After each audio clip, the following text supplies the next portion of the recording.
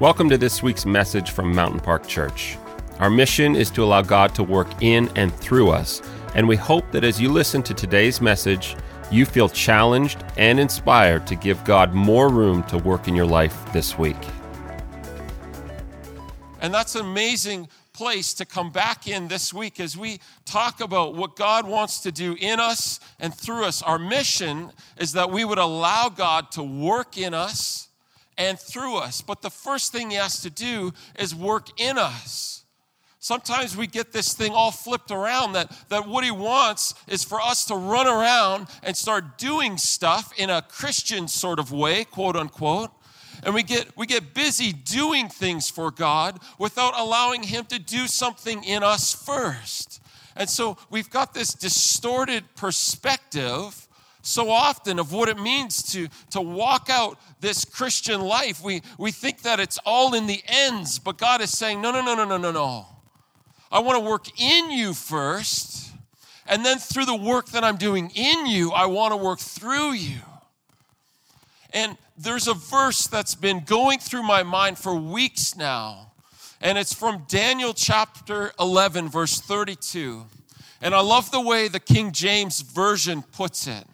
And it says, but those who do know their God will be strong and do exploits. And I've been processing that verse for weeks and weeks and weeks now, since the Christmas holidays. And I've been asking God, what does it mean? What could it mean for us as a generation now to rise up and be strong and courageous in our faith? What will it take? And the first thing that it will take is to know and understand God. I've been thinking about this for a long time. That word know in the original Hebrew language is actually a word that's all-encompassing. It's to know intellectually and to know emotionally. But most of all, it's to know experientially. And I really think that we have a bit of a problem in our North American church culture.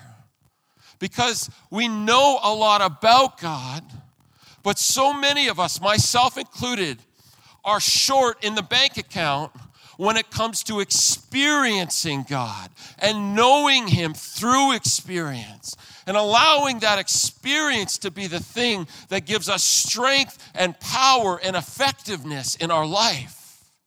And so we have this anemic culture in our North American church where we know way more than we know way more intellectually than we do experientially. The problem is, and the problem that I found over the last few weeks, is knowing God by experiencing him is a much more difficult thing to put your finger on. And I've been frustrated in the last month and a half trying to come to terms with, God, what does it look like for us as a church in our region to begin to say we want to know you and not just know about you like Pastor Alex talked about last week, but experience you. What does it look like? And the answer is, I don't even know. But I do know one thing, and I feel God in my core challenging me and challenging us to say, this year in 2018, I want you to devote your time and your energy into knowing me. Because what I need to do in and through you will require an experience with me that opens up who I am to you, gives you the strength that you need to walk through your day. What's really interesting, we're not going to fully unpack this Daniel verse, but this verse comes in the middle of two powerful chapters of prophecy. Chapter 10 starts with Daniel fasting, and we're going to be talking about fasting today, and asking God for insight into what's going on around him. And God downloads this thing to him that he doesn't even understand. God gives him a vision, and at the end of the vision, he's left scratching his head going, I don't get it. And so he fasts and seeks God's direction. And another angel comes to visit him after 3 weeks and says, look, I'm actually going to tell you the meaning of what you saw. And Daniel chapter 11 is a powerful chapter as this angel unfolds what will happen on a global scale after Daniel's life.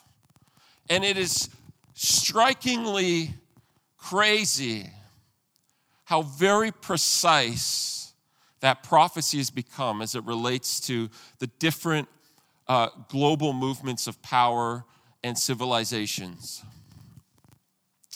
Chapter 11, verse 32. But those who do know their God will be strong and do exploits, is actually a prophetic word speaking about a time that's roughly 165 years BC before Christ. And it's a season where Israel was under tremendous duress from the governor of Rome at that time, who had renamed himself Epiphanes in a move of pride and self-righteousness to say that he was the living, breathing epiphany of God. So this Roman governor sets himself up, literally changes his name to say that I am your God. And there was this group of Israelites called the Maccabees at that time. And they had been faithful to God, faithful. And in that season of tremendous duress, because they knew God and had experienced his power and his might and the way he worked, God gave them courage and strength to stand up against this governor Epiphanes. And if you get into the history, it is fascinating how this small remnant group of people literally changed the course of that nation, vastly outnumbered, wholly unqualified. But God used this little group of people to effect great change. And the things going on at that time were not unsimilar to what we face in our culture today. It's actually strikingly similar. And I really believe that one of the things that God has been just depositing into me is that things for those who follow Christ aren't going to get better, they're going to get worse. And that in order for us to walk and stand strong in our faith, we don't need to know about God only, but we need to experience his life in us, so that in the coming years we have the courage and strength to stand in our faith, in opposition to what the world governments and our government are doing, in opposition to our culture that's like a raging river. As soon as you step in, you get swept away. And God is saying, I'm looking for people who would know me. And what I've been asking him back is, how do I know you? One of the greatest ways for us to unlock the experience of knowing God is through fasting. The experience of knowing God can only happen when we actually get ourselves physically involved in understanding and yielding ourselves to him. In grade 9, we had just moved from Ottawa to Saskatoon, which I thought was the worst decision my parents could have ever made, ever. In grade 6, 7, and 8, I had just started skiing when we lived in Ottawa. And so we'd go over into the Gatineaus and I'd ski as much as I could. And some other, this other family from our church, I don't even remember their names, but they had given me this old pair of broken skis. They were literally broken. The backs, the tails of them were just flapping around like crazy. But they were my skis that they gave me. And every chance I could get, I went skiing because I just loved it so much. And when we moved from Ottawa to Saskatoon, I thought my life was officially over. Literally, you can ask my dad about this. When we hit the border from North Dakota to Saskatchewan, I started screaming. I had a full-on meltdown in the car, literally like full temper tantrum. I'm a 13, 14-year-old kid who I lost my mind. When I saw that there were no trees, that there was no topographical elevation changes, I just lost it. I completely lost it. And I threw a fit all the way, like 3 hours driving north to Saskatoon. I hated living there at first. I love the people there, and I still have some great friends there. But that first winter that we lived there, our youth group was going on a ski trip. And every 2 years, they went on a long, extended ski trip into the mountains. And so that first winter of my grade 9 year was my first opportunity to go skiing in the mountains. And I had dreamt about this for so many years. And I remember like it was yesterday, I was sitting in the bus as we were driving on Highway 3, Crow's Nest Highway, and as we were coming through southern Alberta, about to come to the Front Range of the Rockies, I remember sitting on this coach bus, seeing for the very first time the tips of the peaks of the mountains in front of me. And I'm not kidding you. I did not take my eyes off of those mountains for the next 2.5 hours. I was completely mesmerized by their size and their power and their majesty. I couldn't stop looking at them. I honestly had my forehead on the window of the bus for 2 hours. It didn't matter what was going on around me. I was not taking my eyes off of this thing that I've been wanting to see for so long. I thought I had an idea of what the mountains look like. When we got to that ski resort, Fernie, I thought I knew how to ski. But I'd only skied on ice and crust. So we got up to the top, and I'm in grade 9, and I think that I'm hot stuff. And we drop into this first bowl. It's called the Lizard Bowl.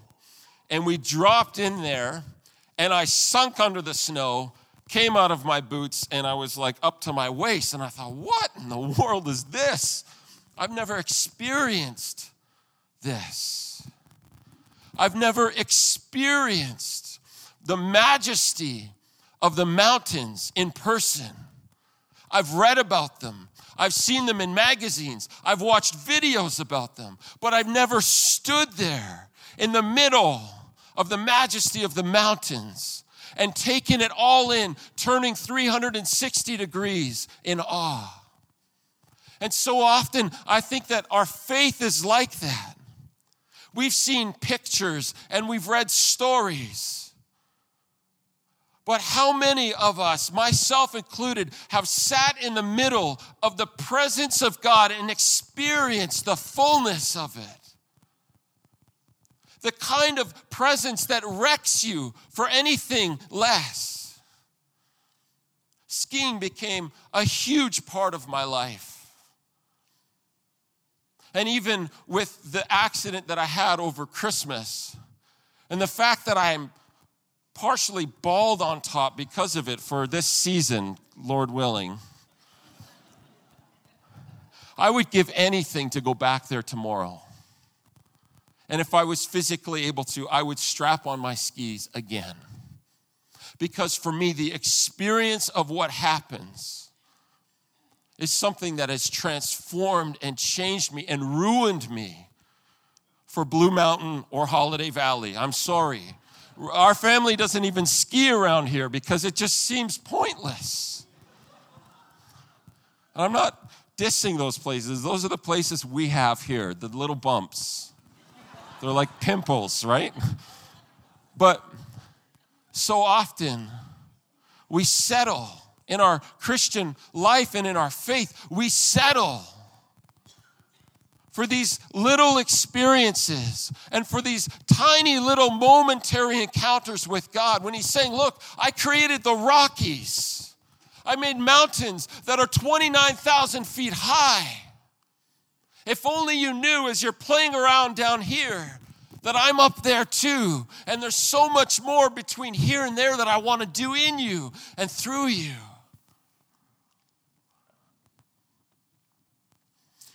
And I think as we talk about it today, one of the keys to unlocking that relationship is fasting. The first time that it may have been the first time that I fasted at all. I was 18, and I fasted for 40 days. And that was honestly a transformative season in my life that literally changed the trajectory of where I was going. In the Bible, we see stories of fasting all over the place. And we see stories of fasting for different purposes. We can look back to the Old Testament and see Moses, who fasted for 40 days as he was spending time with God on the mountain, fasting for revelation, fasting for understanding and insight. The Bible says that was called a supernatural fast because Moses didn't eat or drink for 40 days, which we know that our bodies can't live without water for more than 3 or 4 days. And so Moses was fasting for understanding and revelation and insight. We hear other stories through the Old Testament of Daniel fasting for protection and revelation. In Ezra, they fasted for protection against an army of raiders. In 2 Chronicles, Jehoshaphat and his army, they fasted for victory. In the New Testament, Jesus fasts as he begins and launches his public ministry. In the book of Acts, they fast as they commission Paul and Barnabas into ministry. There's this principle that we hardly talk about in our faith related to fasting. And the power of fasting in our lives is extraordinary. And today I just want to encourage you and walk through a little bit of some of the things that fasting does for us and challenge you and I into a short season of fasting. One of the reasons that I believe fasting is so important and so powerful is actually linked to the creation story and the fall of man in Genesis 3. So we're going to head there, first book of the Bible. If you have your Bibles, you can open them and turn there. But Genesis 3, God has created everything, and now we have this exchange between the serpent and Eve. It says this: the serpent was the shrewdest of all the wild animals the Lord God had made. One day he asked the woman, "Did God really say you must not eat the fruit from any of the trees in the garden?" "Of course we may eat the fruit from the trees in the garden," the woman replied. "It's only the fruit from the tree in the middle of the garden that we're not allowed to eat. God said, you must not eat it or even touch it. If you do, you will die." "You won't die," the serpent replied to the woman. "God knows that your eyes will be opened as soon as you eat it, and you will be like God, knowing both good and evil." So one of the reasons that fasting is so powerful is it unlocks this principle that we find in the fall. It says earlier in Genesis that when God made man, he formed man from the dust of the earth, and that when he breathed into him, man became a living soul. So it's the combination of God's breath and the dust, the matter, that actually formed man into 3 distinct parts: his spirit, soul, and body. All of us are created with 3 distinct parts: spirit, soul, and body. And in God's original design, our spirit was the place of communion and intimacy with God. And it was our spirit that was intended to drive our soul and our body's actions. I have a couple of little illustrations to kind of maybe help us see some of that. So that first, let's do that pie chart there, Robert, first. So what we have is, let's do the other one there, Robert. So when God creates us, before the fall, before chapter 3, we have this picture that it's actually the Spirit that He's given us, that He wants to actually rule and control our soul, which is our mind, our will, and our emotions, or our intellect, some people say, and our body, which is our physical being. God designed us this way, that actually through relationship with Him, through communion and connection and intimacy with Him, our mind and our will and our emotions and our body would take their cues from what God was doing in us and speaking to us and revealing to us. What happened in the garden that day in Genesis 3 is the serpent, the devil, came and he flipped the order.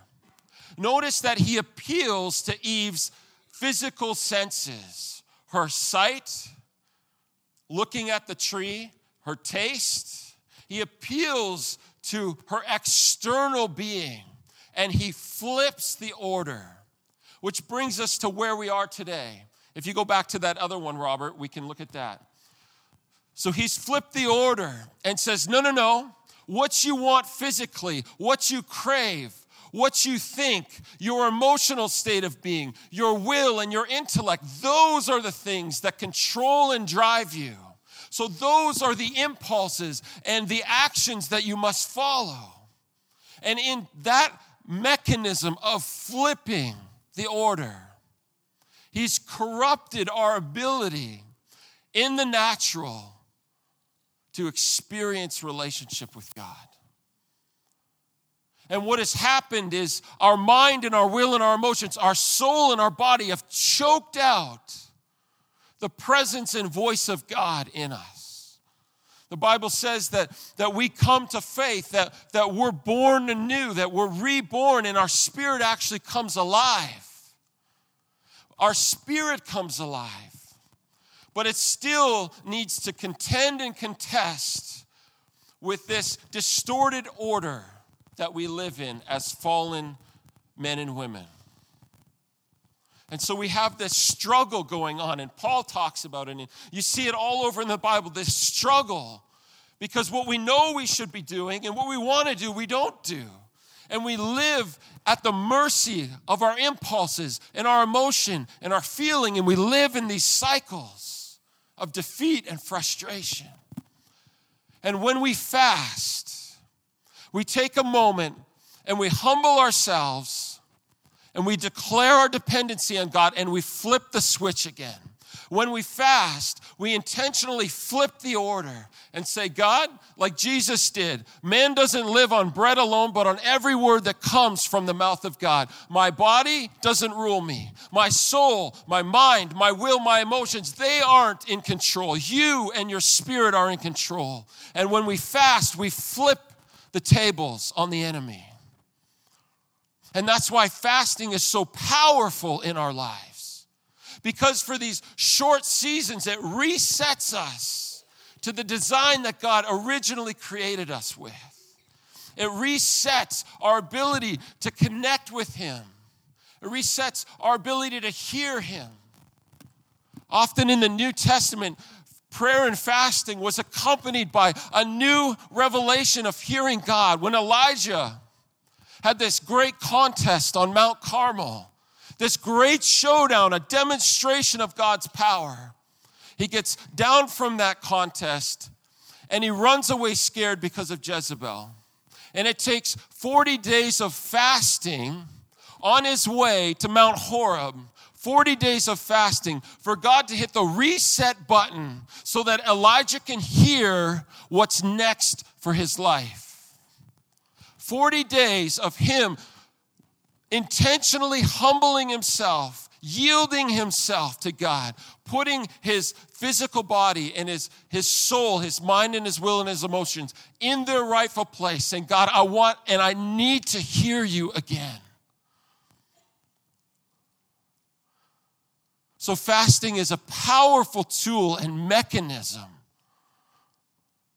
for us to flip the tables and say, God, I need to know you and hear you. The Bible says that if we draw near to God, he will draw near to us. It doesn't say if we just keep doing what we're doing and mill about and keep ourselves busy that God is going to powerfully move. No. It says it takes moments of intentionality in us pursuing his presence to create an atmosphere. We're calling this series Atmosphere because literally when we fast, we change and we shift the atmosphere around us. We make intentional decisions to say, God, I'm actually taking time to surrender my wants, my hunger, my emotion, my intellect, my body to you. That it isn't the thing that is master over me, but that you are.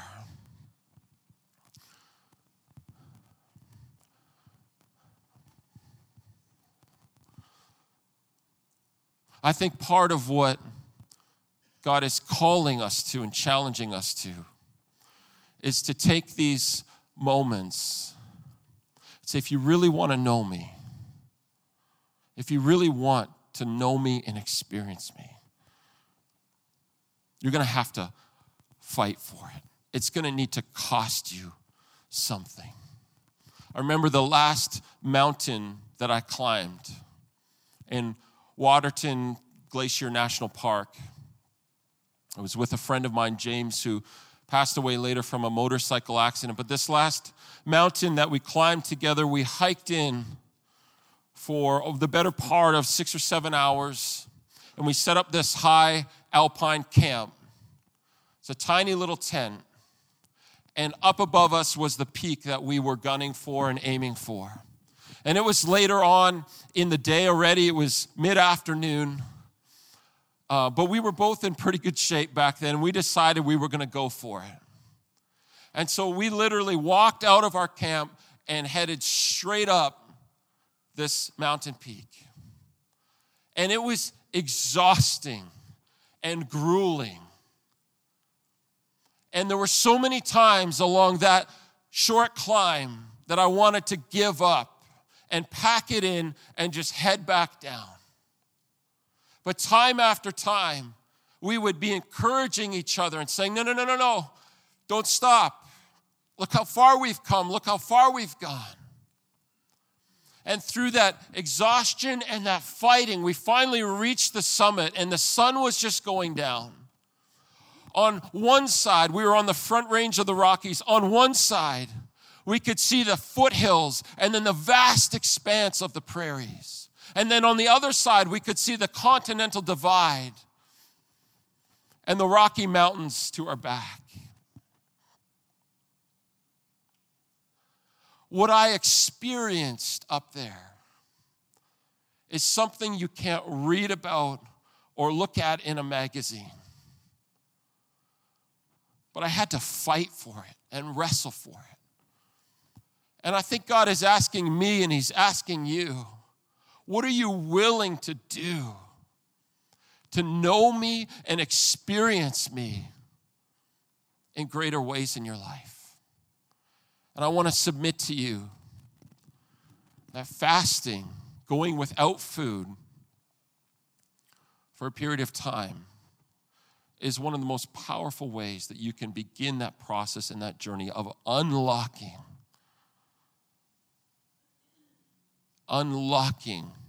the potential to know and experience God. Just flip really quickly into the New Testament.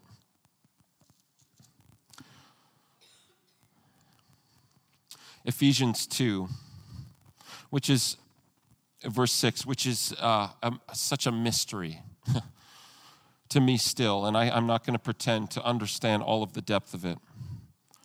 But it says this in verse 6, "For he raised us from the dead along with Christ and seated us with him in the heavenly realms because we are united with Christ." Paul is talking about what happens when we give our life to Christ, when we put our faith and our trust in him. That there is this mystery that happens that I will never fully understand here, and I don't understand, but there's this mystery that happens where he says, in the present tense, in the present, like right now, those who have put their faith and trust in Jesus are seated with him at the right hand of the Father in heaven. I don't know fully what that means, but part of what I believe it means is Paul is demonstrating that there's two perspectives we can live from. There's an bottom-up perspective that we can live from, where we're just consumed with everything that's going on in our life. We're consumed with everything that we experience and are faced with all the time. And we're just trying to get through and mitigate everything and trying to just walk through. Or there's another perspective where we understand that we can have a top-down view and say, God, your kingdom come, your will be done on this earth. And the purposes and the plans that you have for me, would they be fulfilled? Would I understand them? Would I know them? And fasting is a way for us to shift to that top-down perspective where we're not living in the muck and in the mud and in the struggle and in the pain all the time, but where we get God's supernatural perspective on our life. We're seated with him at the right hand of the Father now. Just think about that for a minute. If you and I could see right now everything that's going on in that realm, how would your life and my life change? What would you do differently today?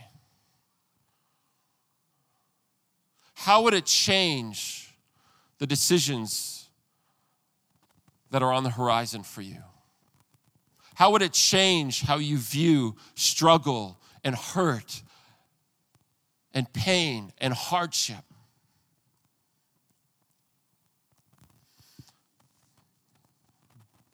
I'm going to get the worship team to come up. We're going to land this plane with a bit of the story of Jesus' fasting, which he did. In Luke chapter 3, we have this context that is set for us. It says in Luke 3:21, one day when the crowds were being baptized, Jesus himself was baptized. As he was praying, the heavens opened. Okay, that word, the heavens open, that compound word, literally in the original language means to be torn apart. Over Jesus, as he's baptized, the heavens are torn apart over him. And the Holy Spirit, in bodily form, descended on him like a dove.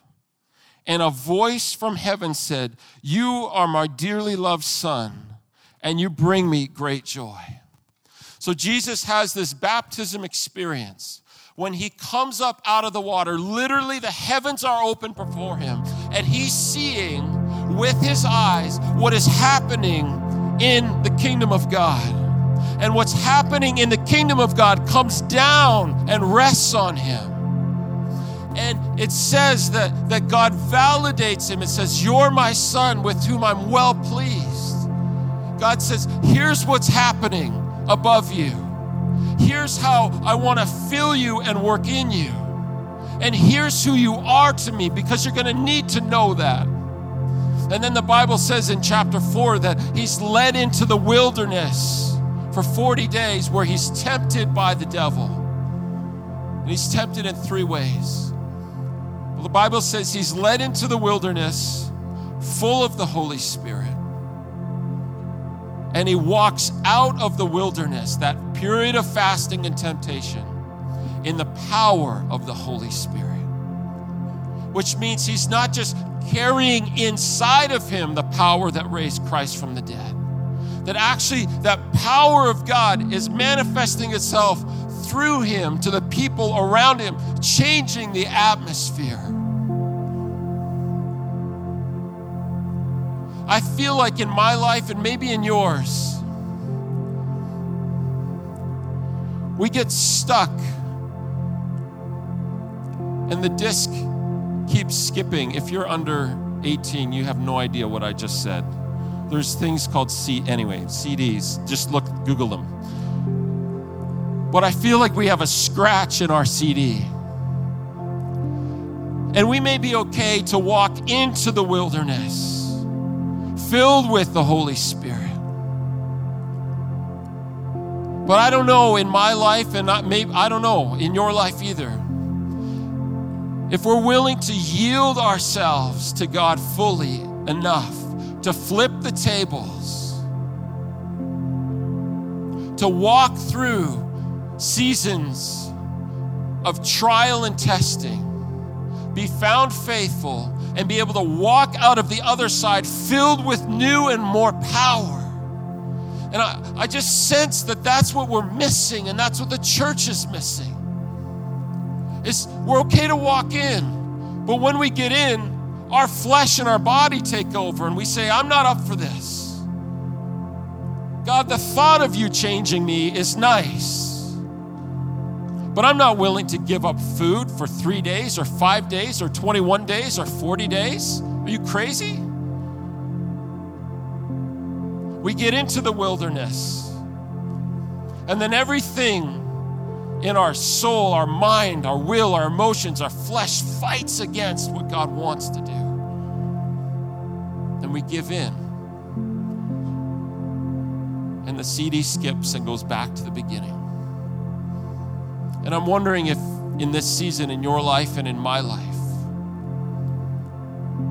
I want to challenge you. We always fast, and for some of us, especially with medical conditions, you need to talk to your doctor before you do anything. Don't just do it because I said. But I want to challenge you that to also know God this year and to experience Him. You can't just walk in to the wilderness. You have to be willing to lay your body, your mind, your emotions, your intellect down.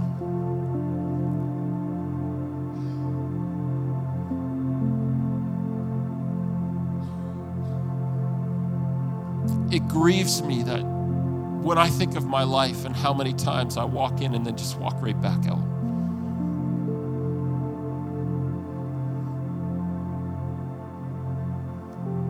And I can only think that this church and our community, our Niagara region, is not going to be changed because we talk about Jesus. It's going to be changed because the power of God is changing the atmosphere around us. And I don't even think it's something we have to 9 steps to witnessing to your coworkers or things like that. I'm dreadful with that. But what I so desperately want is the presence of God in the name of Jesus so changing me that it has nowhere else to go but to spill out into my family, to spill out to my friends, to spill out without me even saying a word, for the atmosphere around us to change and to shift because we're willing to lay our lives down. We're willing to flip the tables and say, I'm not ruled by my emotions or my intellect or my body. I'm not ruled by my lust or my pride or my self-righteousness. I'm not ruled by that. I'm ruled by the Spirit of God in me, who's transforming me and making me new.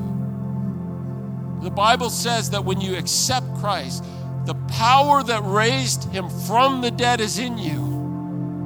And my question to us is, where is it? My hypothesis in this season is that as a community, if we would actually fast and pray, that we would see God do things in our individual lives and in this church and in this region that we can't even think about right now.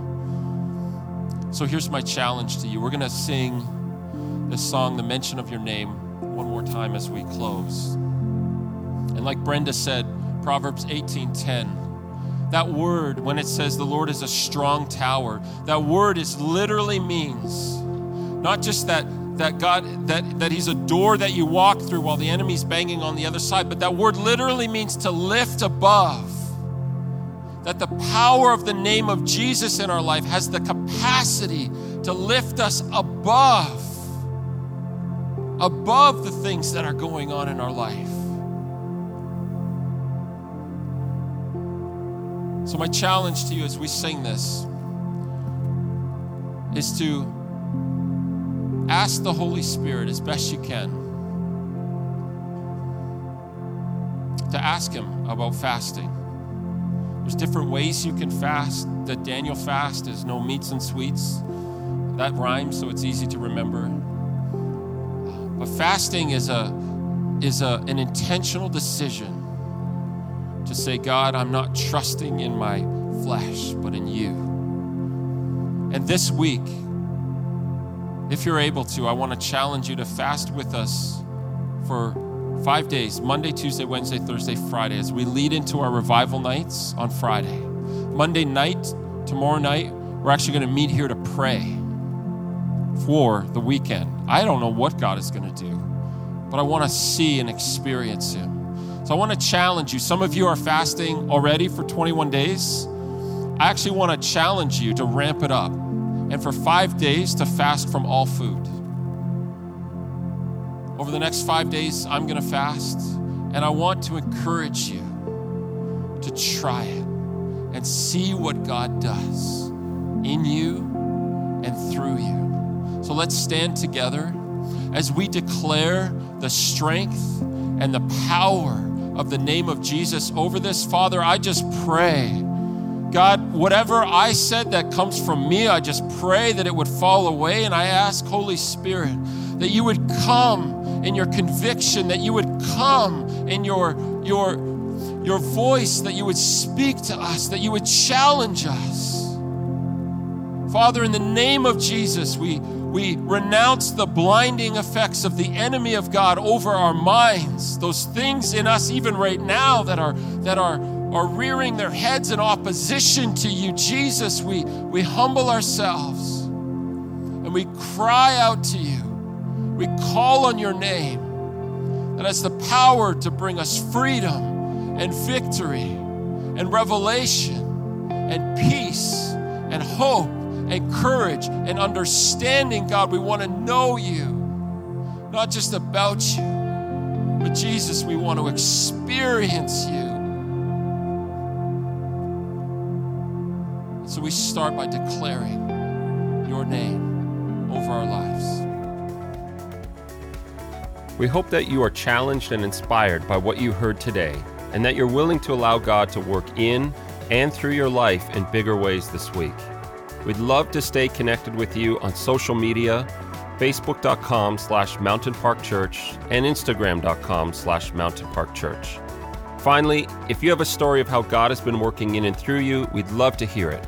Just email us at mystory@mp.church and tell us how God has been working in your life lately.